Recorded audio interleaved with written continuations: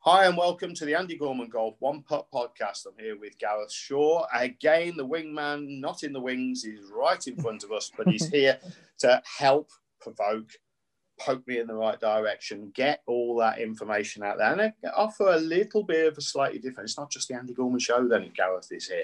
So the idea of today's show is that we're talking tour talk. We're talking a little bit about equipment. Where is equipment? What's the state of the industry really like? And just some of my thoughts on where we're going with that. We've also got tour talk in terms of what's happened in Hawaii over the last couple of weeks. Great shout out to, one of those players who's embracing a training drill that is also helping him to lower his scores on the course. And he's a tour player. Why aren't you doing it? Let's catch you on the other side.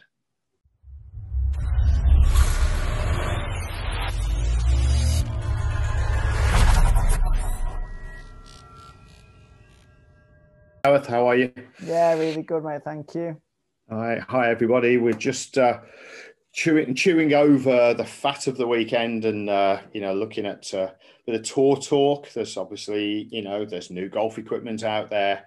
I'm not so sure we've got much to talk about the new golf equipment. I suppose there's things that we can look at and things to, talk about with regards to what things look like. What do you like the look of, But, I don't like the look of the price, Andy. It's ridiculous, isn't it? I mean, just like I know to some degree what's happened. We've got transportation costs have gone up to move stuff around. I tell you what it does. I tell you what it says to me. It's about time as a golf industry we start making it in our own backyard. I can't see that it's going to get any more expensive. Now, if this is where it's at and this is where it's going over the next, 5 to 10 years, let's get industry back into our own backyard. Let's start making some of these products, here at home. Now, that might just be irons and wedges and putters. The feasibility of manufacturing those seems to be a little bit higher, I think, than maybe the drivers. I think the complexity of the drivers would probably benefit, retaining the use of some of the industry platform. But why not? Why not? Get the forging houses and the sort of milling houses these days. To get some of the work done, not just here in the UK, but America and elsewhere. I'm throwing it out there. Is it feasible? With putters running £350 if they're milled in the US, and putters that are made in the Far East running £350, you might as well have them milled in the US, right? And I'm not saying then that you can't get them done here, for the sort of money. So I think if it's something that the industry, I think, needs to start to look at itself and go, right, do we need to get it from the Far East all the time? Because if we can't get it in, we're creating a product on demand platform.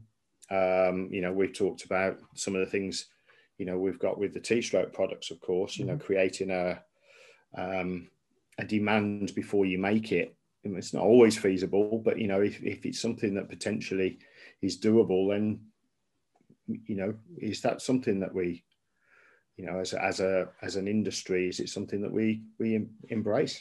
I don't know. Do you think we should stick to a life cycle as well with product? Now it seems some of the big manufacturers are bringing product out every 6 months. Should it be every 18 months? Should it be every 2 years? I'll be perfectly honest with you. I like Ping's model of every 2 years. I think so. Product has a cycle for 2 years, and what I like is the fact that they've actually stuck to that. In 12 months' time, we'll be looking at an I series model. Although, to be honest with you, I've had my 210s now in the bag for 2 years.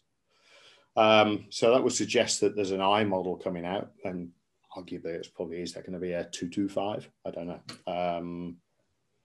So if that is the case, that would be reasonably imminent. But if that is the case and it doesn't come out for another 6 months, that'll be 3 years on the cycle. And I think that's impressive. I think it's impressive that Ping are prepared to do that, on their performance irons. It also says there's nothing wrong with the current model. You know, they're not just replacing it because, well, it's a life cycle, you know, product. There's nothing wrong with the model, and I can safely say that, you know, I would happily go and buy another one. You know, another set of them. You know what you get with Ping. You know, it's and you know the obviously 425s we were looking at last time, or we just briefly mentioned last time, are very impressive in terms of numbers, what they can and cannot offer. But of course, we also know that the numbers are inflated based on, you know, the data that you know, we received with regards to lofts at, you know, what is it, 30 degrees on the 7-iron? Mm-hmm. Very, very so yeah, you know, so when you've got a club that does that, you know, ultimately, you know, I think it's look, you know my take on it. I struggle with that. I really do. I struggle with that because at the end of the day, we know it's a 5-iron, and you know, not all that long ago, it'd have been nearly a 4-iron. So you know, it's yeah, it's a tough one. It's a tough one for me to swallow. But you know, like I say, with Pings, I've got very sort of retro lofts on my clubs.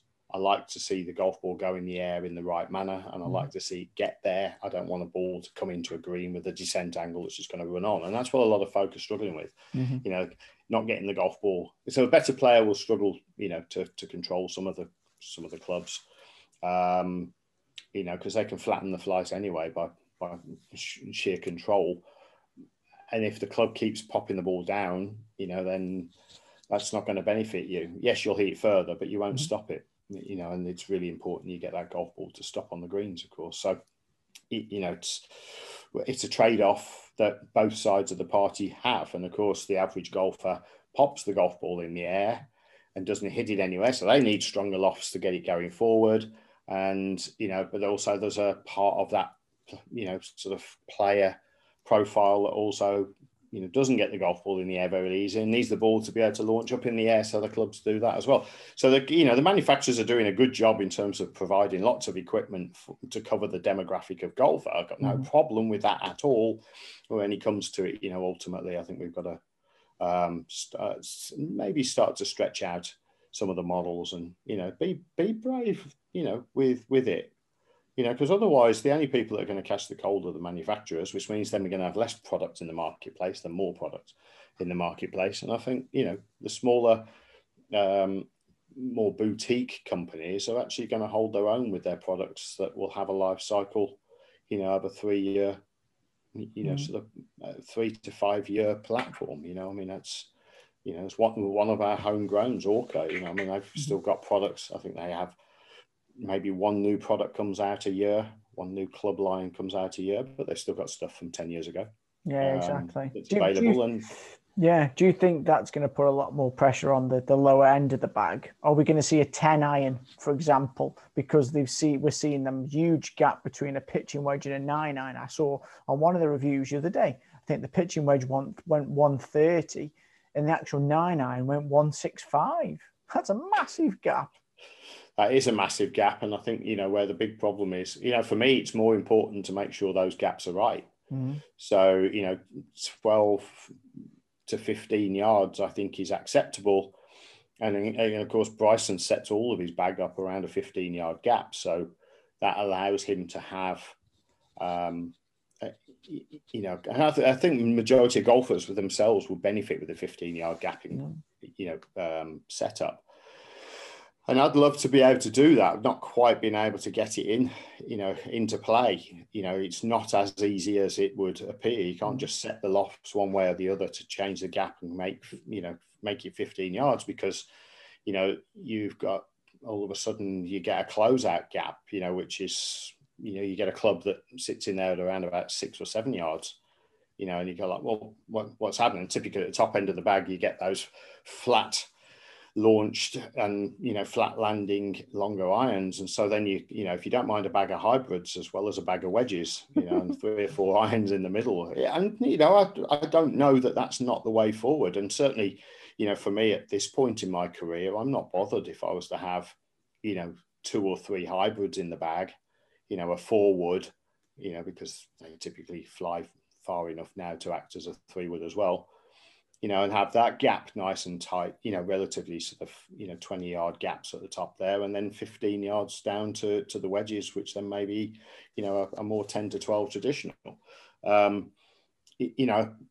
As long as you can get the golf club to do what you want it to do, there's nothing wrong with having a hybrid in the bag, or 2 or 3, So, you've got to be able to get a golf ball in the air. And if you can't get a long iron in the air, so that it flies up and then descents so that it can stop, then, you're better off with a hybrid. Ultimately, that's possibly the way to go. So, and I like to have a driving iron in the bag anyway. I like that sort of punches, sort of penetrating, low-flighted, iron shot to be able to play. And of course, it also gives me the 225 par 3, into the draft or whatever, because you can tee it up and fly it up and land it as well. So a little softer. So, that's a club for me that, I'm quite happy with. But I think there's a way, going forward, I think we will continue to see developments on those fronts. But I think, now when you're heading very close to £2,000 for a set of irons, folk aren't going to be doing that every year. No. That's just, I just don't see that is, and that's this is a stock set of clubs. This is not, it's not exotic. Is it? Your PXGs or your Honmas or, whatever, Muras even, that were running the £3,000, £4,000, £5,000 mark, or dollars, those exotics will always have a place in the market. That's the 5% in the market. But, these are aiming at, our weekend warrior, and, with golf club memberships at £1,500 and, sort of set of golf clubs, £2,000, golf's all of a sudden become elite again. I think that's the danger, a bit for me. I know you can go and buy your secondhand stuff off eBay and the like. You've got to know what you're looking for, though, haven't you? You've got to have the eye. You have, yeah, because, ultimately, they're always going to be cast off crap, basically. In there, you're going to find the odd bargain. Of course you are, and if you know what you're looking for, but the beginner is not going to know what that is, and they'll go in walking into a golf shop or high street shop and when they're open and, and then look at it and go, whoa, I can't afford to play this game. Because their first impressions, if your first impression is, upwards or north of £1,000 for a set of golf clubs, it's like, oh, I thought golf was reasonably accessible. If you don't know a good set of mates that, if they've got a spare set of clubs in the garage or, sort of can point you or hold your hand or just take you, even if it is, just to point you in the direction of some equipment to start with, and then, sort of encourage you to have some lessons because it's the right thing to do so that you learn properly. I think it's a challenge to the game. It's a challenge of how we grow the game in that manner. Yeah. So, I don't know. Ultimately, it's one of those answers I don't have. If I can help you with your putting stroke, that's really easy. So. I've seen that kind of PXG are doing that a little bit with their kind of more, they're having like a premium line and then they're having like an entry level. Do you think manufacturers, I think TaylorMade used to do it. Do you remember when TaylorMade used to bring out an M or a kind of a Sim equivalent, and then they used to bring out a burner, like almost like a lesser model? Is the room in the market for that? Oh, I think there is. And I think, ultimately you create brand loyalty by starting people with it's the whole idea. I mean, Ping never did it, never succumbed to it. It never did them any harm.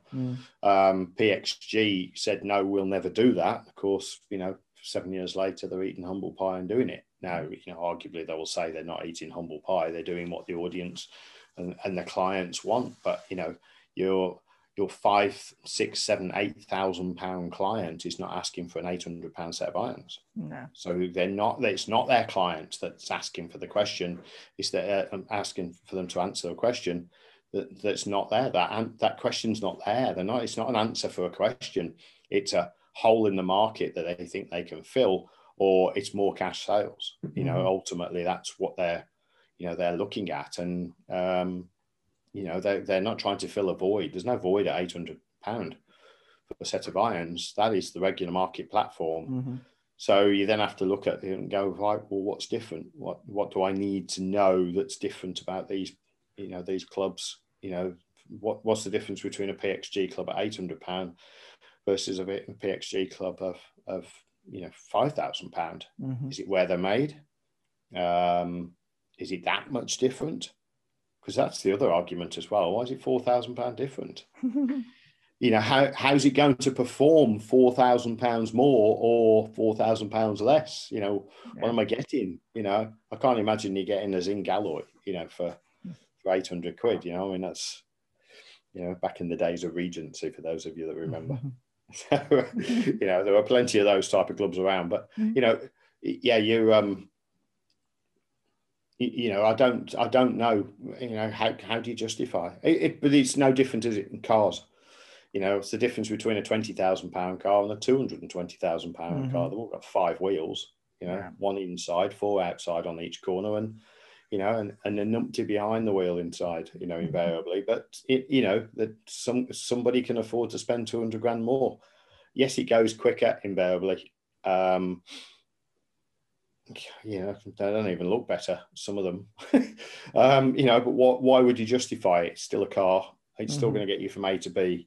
It's still restricted to a 40 mile an hour limit in a 49 mile an hour zone. So, there's all the arguments for having something exotic. And I get that,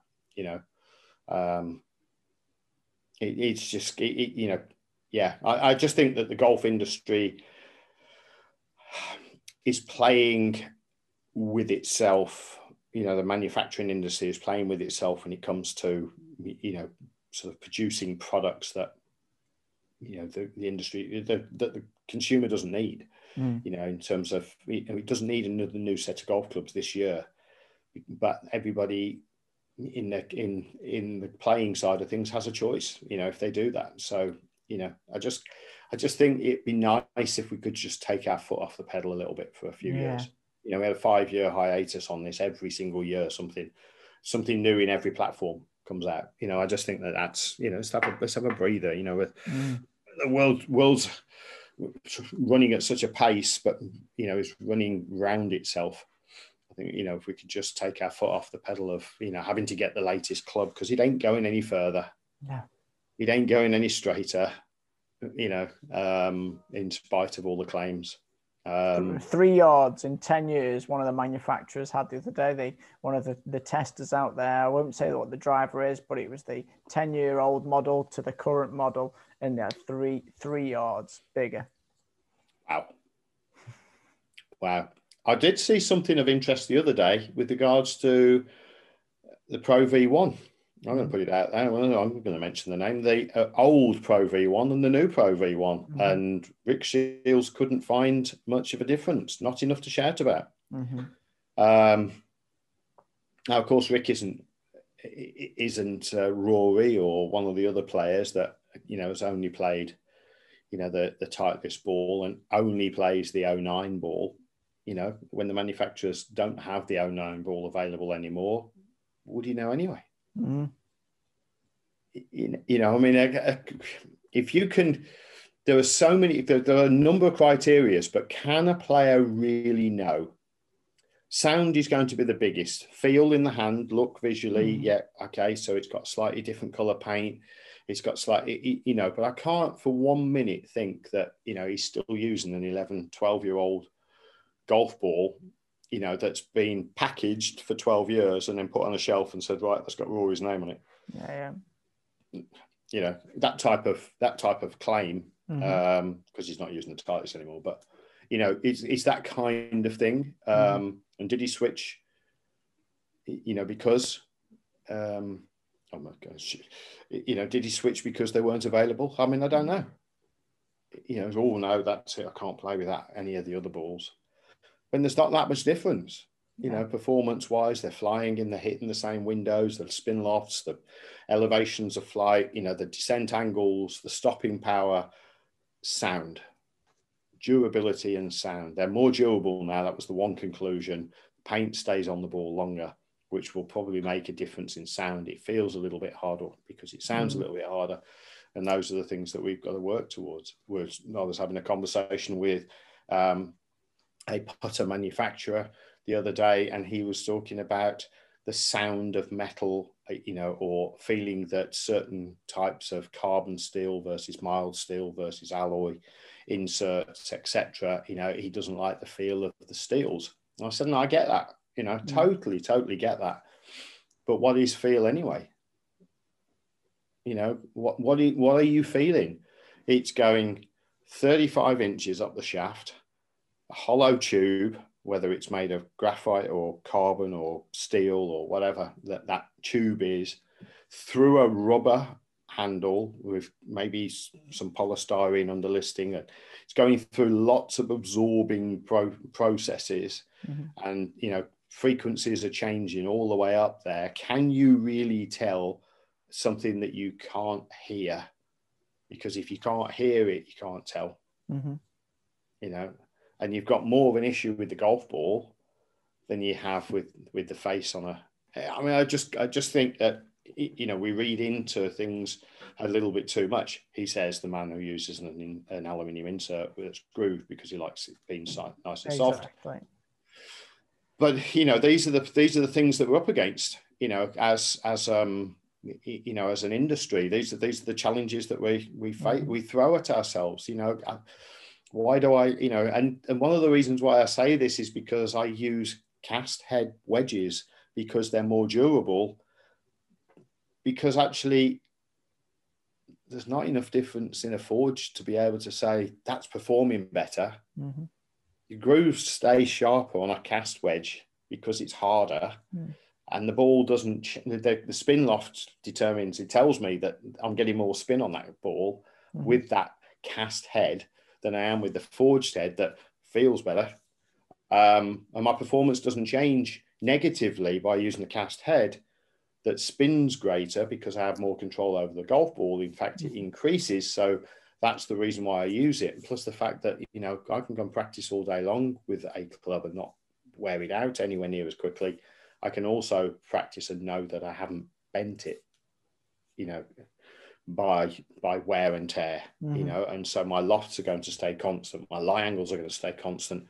I'm going to have a club that's going to perform from the day I start using it to the day it goes into the practice bag, or the coaching bag. So, so that's one of the reasons why. And I think we do wrap ourselves up in the kidology of, we're trying to do this, we're trying to do that, and we only use this club or this ball or this shaft or whatever it is. It is kind of weird, really. Yeah, you talked a little bit there about face inserts. I don't know if you've seen them, but the new range of Odyssey putters. I'm going to put it out there. Have they run out of ideas? I haven't seen it, to be honest. I don't know what they're doing with it at this point in time. So maybe I should have been looking. Or no, at all. They've brought back out the O-Work series, but they've gone back to the original White Hot series. So I'll put for our YouTube viewers, I'll put a picture up, and they've gone back to the kind of numbered up to 10. Okay. But it looks like they've pretty much just recreated the old White Hot, the very first White Hot, put some weights in, changed the shaft. Okay. Put them out. So if they put the Stroke Lab shaft in? Yeah. Stroke Lab shaft, put weights underneath the putter, but the models look the same. Okay. All right. And increase the price by about £100? Yeah, pretty much. Well, look, the last time, when they first came out, they were like £70 or £80. $69.99, $79.99. They were less than £100. And all right, that may have been in discount stores, but they were I think their RRP would have been £99. Yeah. And every manufacturer, I started selling Seymour putters 8-9 years ago, whatever it was now, I can't remember. 8 years ago, 9 years ago. We were selling the putter at less than £100, and that same putter now is £90 more. So, so everybody is subject to these price increases, and I'm not going to say, but are they £100 more than they were, 10, 12 years ago when they had that series, or are they, £250 now? Are they £150 more than where they were when they first came out? For a shaft that they're clearly behind, that in terms of feel and performance. They obviously like the fact that, that shaft is doing what they want it to do, or it says enough in the story that, they can justify, that the increase in price. I do think that, are we running out of ideas? I think, you've just asked the question. I think the answer would be, to some degree, yes, we are. Innovation has a cost, so new ideas and £400, is always a struggle, because it's like, because this putter's going to be £400. I think we have a problem, or we don't. It's not so much we have a problem. We are struggling to get those design ideas out, through the smaller brands, and the bigger brands are just sticking where they're at and claiming the profit margins. Yeah. Because I know how much these products cost to make them in raw cost. That's not to take away the R&D costs, but the R&D costs on these white hat putters was done 20 years ago. So there were no redevelopment costs. And, yes, the machine, a weight into the bottom of the head that's interchangeable, has a little bit more cost than a static, structured head, So yeah, there are a few more costs involved, but nominal relatively. Somewhere it doesn't cost that much more to make something that's 20 years old in the model, that's got a slightly different shaft relative to what was in it originally, and slightly different heads, in terms of weights. The manufacturing cost hasn't gone up exponentially that much more. And that's the bit I struggle with, Gareth. I'll be honest with you. It's, I brought T-Stroke out, sort of into the marketplace over 8 years ago now. And we haven't increased the price. I haven't sold it on to anybody who sells it for me anymore, because the cost of making the product, occurred 8 years ago. Now, if I'm making, another run and they increase by 50%, sure, I'm going to have to pass on some of it, but I haven't just done it because, I'm increasing things because I should, because everybody else does. No, I want that product to sell out there. We talked about it the other day, of course. I want that product to get out there and, sort of, into the market. I don't want that product to get caught up in a price war, of I can't afford it. I'd rather, to want to a better expression, give the product away to make sure it helps folk to do the work. Of course, we're doing that in one of our promotions at the moment, in our lockdown promotion. But it's, ultimately, I'd rather folk just got the right things, to work on the right things, took what they needed from that, and used it. And then, we can see improvements and folk are much happier with it. But it is a difficult place to sort of, it's the manufacturing of the heads that I'm struggling with the prices on, because shafts haven't really changed that much. The hard cost of the shafts, hasn't changed that much over the last 10 years. It's not shaft manufacturing. Yes, there's fancy shafts out there, but I've got a shaft in my driver that I think, oh crikey, I can't even remember how long I've had it now, about 7 years, something like that. And I think it's a tour only shaft, but its list price was $1,200 when it first came out. But, you can buy that model, albeit not a tour model now, because, there's only so many that are made for tour models, for around about $140, $150 now.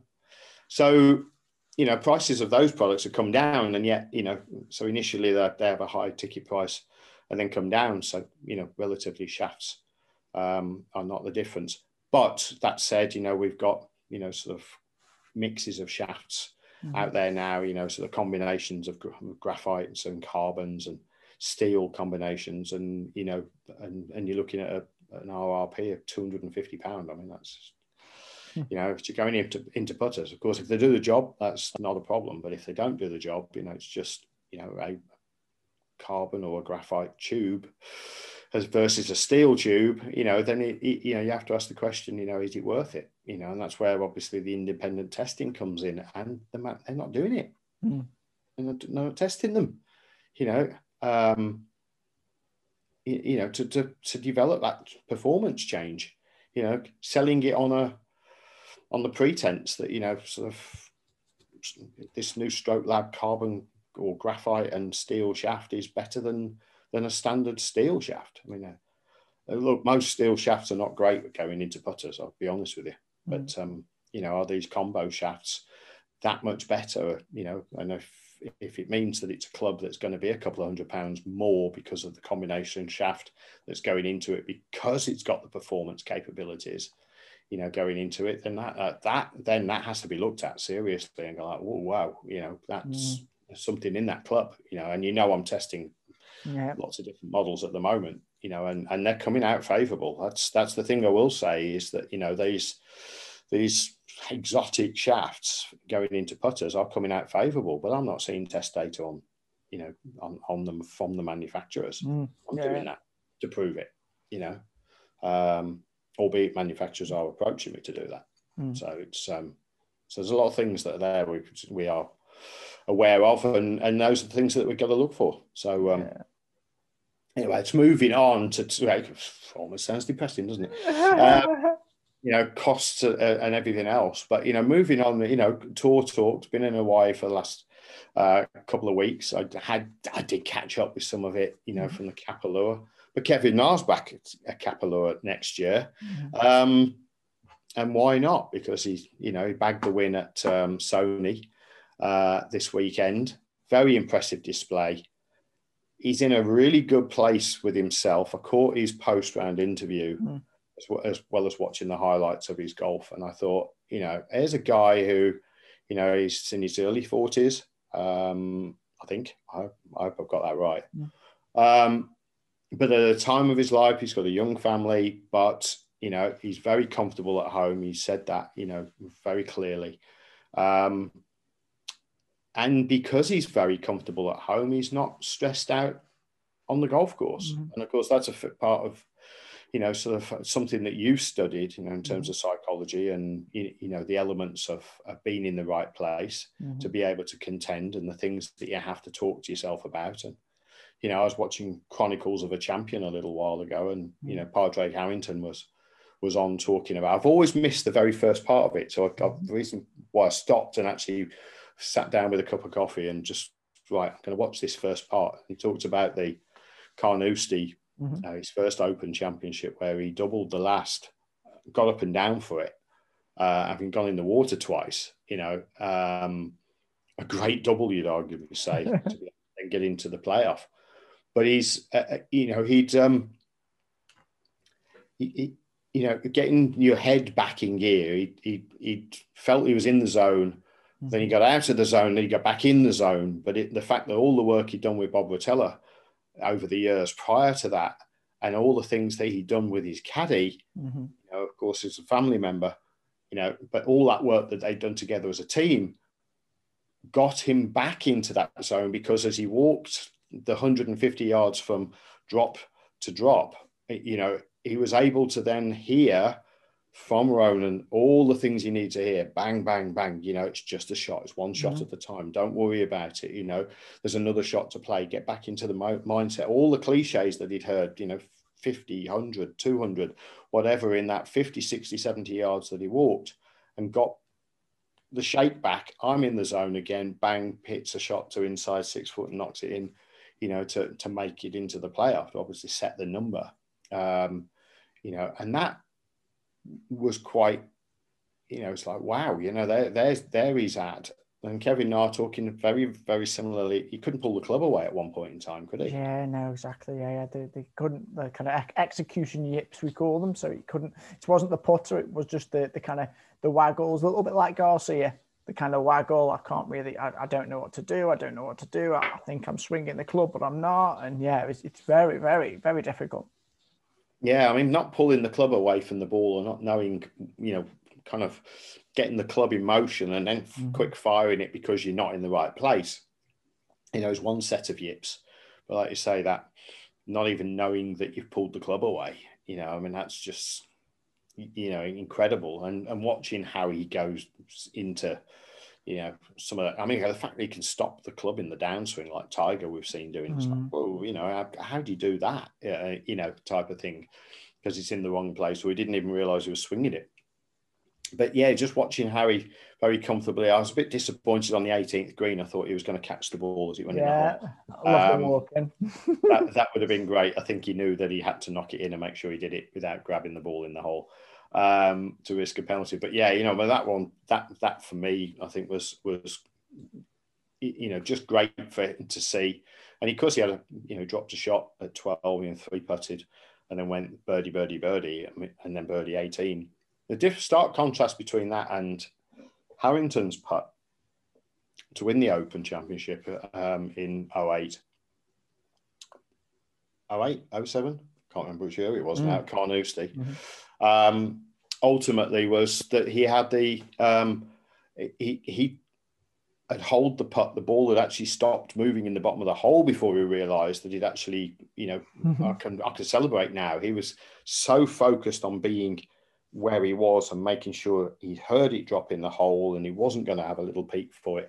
You know, it was a completely different sort of mind focus. And you see Kevin sort of chasing the ball in the hole, you know, is you know, great and refreshing. And of course, you know, I think between him and Tiger, I've had quite a bit of banter over the years on the golf course with it. But a different way of approaching that sort of fresh and ready to go, you know, rather than sort of stick at it, right, make sure nothing moves, right, I've heard it, yeah, stop rattling around now, yeah, I've won the Open. You know, reality, you know, I find is quite incredible. Yeah, so I think one of the things that we need to be mindful of is, you know, there are players out there that are doing things that, you know, that basically they find a way to do the job, all right? And the thing I love about, you know, obviously Kevin Na's got his way of doing things, but there's a fella out there at the moment, a fella of the name of Nick Taylor, who's using one of my training drills. Of course, you know, I mean, years and years of communication. I've never worked with Nick. I don't know him personally. I did two things about it. Number one, he's using a training drill to exercise a method. And I've used this drill with a number of players at all levels of the game, 20 handicap down to tour players. And I get asked by every single one of them the same question: Can I use it on the course?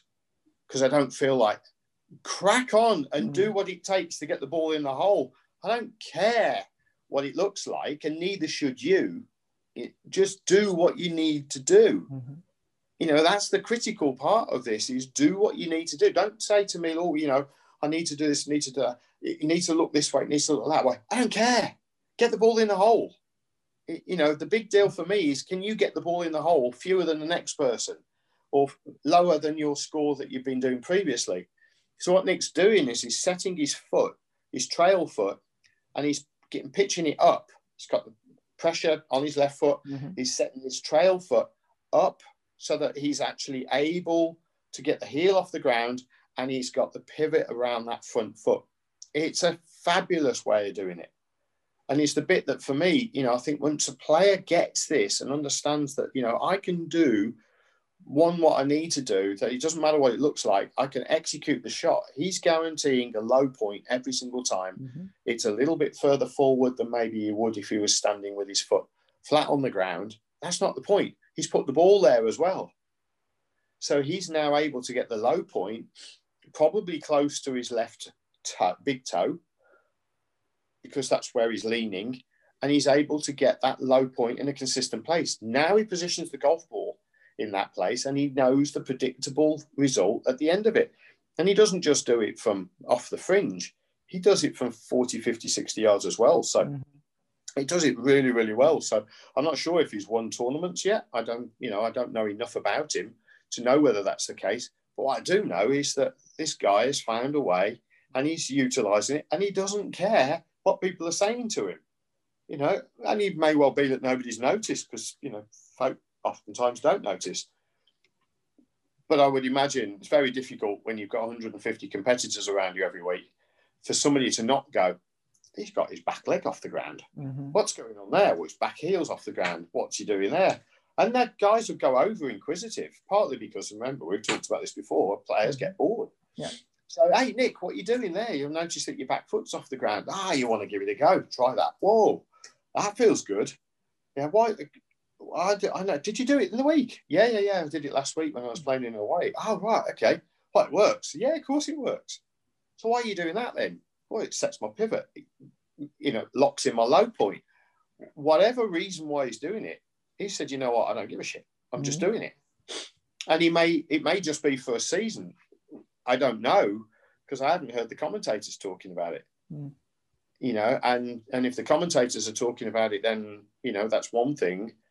And if they're not talking about it, suggest that maybe he's been there and done that before, and we've seen lots of different things, haven't we? Over recent times with chipping, players using hybrids. And there was one last year, wasn't there? A significant one. I'm trying to think what it was now. Cack-handed, one-handed, it's just find a way to get the thing in the hole. I don't care how you do it. Just get it in the hole. I'd love to ask the question out there and throw it out. Am I wrong in this? But I know I'm not, so I don't care. Look, it's a belligerent Andy Gorman approach. I don't give a shit how you do it. Just get it in the hole. Yeah. But there's an easier way of doing it. So, obviously those are the methodologies that I teach by. But, just do it. Just do it. Do what it takes to get it in the hole. Don't worry about what it looks like. I remember a good friend, I'm going to call him out as well. Good friend of mine, Alex Forte. All right. Always asking me, what do you think about how does this look here? How does this look here? I don't care if you're shooting 65, what it looks like. But if you're shooting 80, and you're worried about what it looks like, and you think it looks perfect and you're shooting 80, I'd rather it look awful and you shoot 65, because the idea of the game is to get the ball in the hole in as few strokes as possible. I don't think those rules have changed, and they're not changing anytime soon, as far as I'm aware. How we measure handicaps, that's changed. But, ultimately, if you don't get the ball in the hole in fewer strokes, you don't win. Yeah. Irrespective of your handicap at the end of the day as well. So, when it comes to it, if you can find a way, and the reason why we oftentimes, all the training processes that, I try to imply and encourage my students to do, you've got to be able to take it on the course whilst you're in transition. I had a conversation over the weekend with a client, and he said, I'm not going to I'm not going to be able to take it on the golf course and perfect it anytime soon because of the weather. I said, right, okay, that's all right. It's not a problem. We'll perfect it in your living room first. And if we perfect it in the living room, then you can take it on the course. But, and surely you're going to want to see it on the golf course. Yeah, at some point I want you to record a few shots while you're playing or whatever. But I'm not in the least bit concerned about what it looks like as long as the ball's going in the hole. I'm only concerned if it doesn't go in the hole. It's like, right, okay. But we're going to find a way through the transition for you to do certain things as well. So, there are things that you can practice with. When I've got clients all over Europe and, I'll say Far East, Australasia, across America, we're working now remotely. We're doing our coaching programs largely on putting at the moment because, we can. It's a lot easier to work on from our living rooms, our studies or our garage if we turned it into, something that's, a little bit more, sort of, I don't know. I mean, whatever it is that we turn it into, summer rooms and living rooms, it doesn't really matter, does it? It's easier to facilitate putting than it is to anything else. So, when I'm working with clients, we've got certain criteria we're working towards, but again, keeping it as simple as possible as well. Yeah. We don't want things to get complicated. All I want is for a client to be able to get into a position and execute the result at the strike point. That's it. And I think, that's my hat's off to Nick Taylor there with regards to, the way he's going about it, because that's a very refreshing approach to do it when, in effect, when the gun's to your head, when you're playing in tournament conditions, and I've done this with Steve Webster in the past. He was working with me and he'd made a switch to chip cack-handed. you know, because he felt his wrists were breaking down. Well, the root cause of the problem wasn't actually the wrist breaking down. It was the fact that the body wasn't moving. So, you know, his admiration for Brett Rumford, as we've talked about in the past, you know, has always been that, you know, Brett's movement keeps the left shoulder going, which means the sternum keeps moving past the ball, which means his wrists don't break down unless it's a shot that he's allowing his wrists to break on.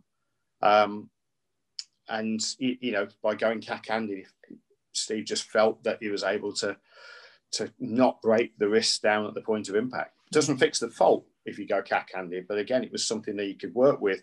And he kept his card that year, you know, with a few quid to spare, to be fair. And, you know, it ultimately, you know, he just had the focus on keeping his sternum moving.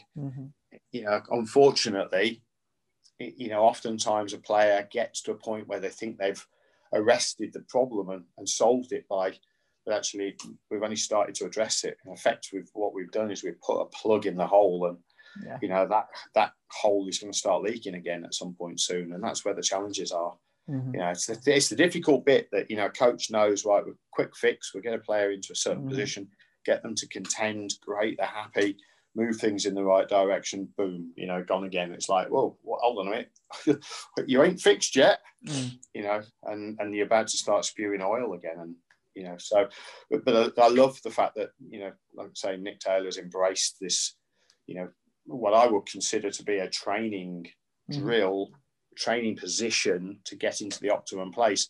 And he's put it into play, and he's competing and contending, you know, which is really good. So cool. Right, so we had a very, very subtle glitch in the mix there. So little internet outage, you know, and come back in a slightly different view. So I trust that nobody's worried about that. And the only reason why I say it is because, look, I've got nothing to hide. You know, what you see is what you get. You get a slightly different view. Just get a little bit more shine on the head or whatever it is, you know, because the lights I've adjusted the lights. Doesn't matter. You know, we're here for you as well. And remember now, during the lockdown period, we've got some special offers on from a coaching point of view. So be able to have a look at those, have a look on all the platforms, lockdown specials for coaching, you know, a perfect way for you to not just, you know, bolster your, you know, your game now, but to have you ready for the golf season. There's a golf season going to start, you know, in the Northern Hemisphere relatively shortly, hopefully. But to train well in the meantime, there's no point. If you're twiddling your thumbs, desperate to get out there on the golf course, and you can't because of the restrictions, that's fine, right? We've got to deal with it. We have to accept where we are. But to train well, to train efficiently and effectively, this is where you'll be able to then take that to the golf course. You can train indoors now for the next 6, 8, 10, 12 weeks. We don't know how long we're going to be stuck indoors and not able to get onto the golf courses, but have a putting stroke that is ready for when those first tournaments start. Why not take advantage of them? You know, go and have a look at our lockdown specials. So, you know, we've got individual offer, you know, with training aids. We've got a month fast track program as well available to you. We can get you out the other side. You do not have to struggle with your putting for 2021. You can have a putting stroke very, very quickly, as the clients that I have right now will attest to. They are fixing real quick. So fast track programs are a great place to get that done. All right. So you know where to go. Check out all the channels at Andy Gorman Golf, and we'll catch up with you next time.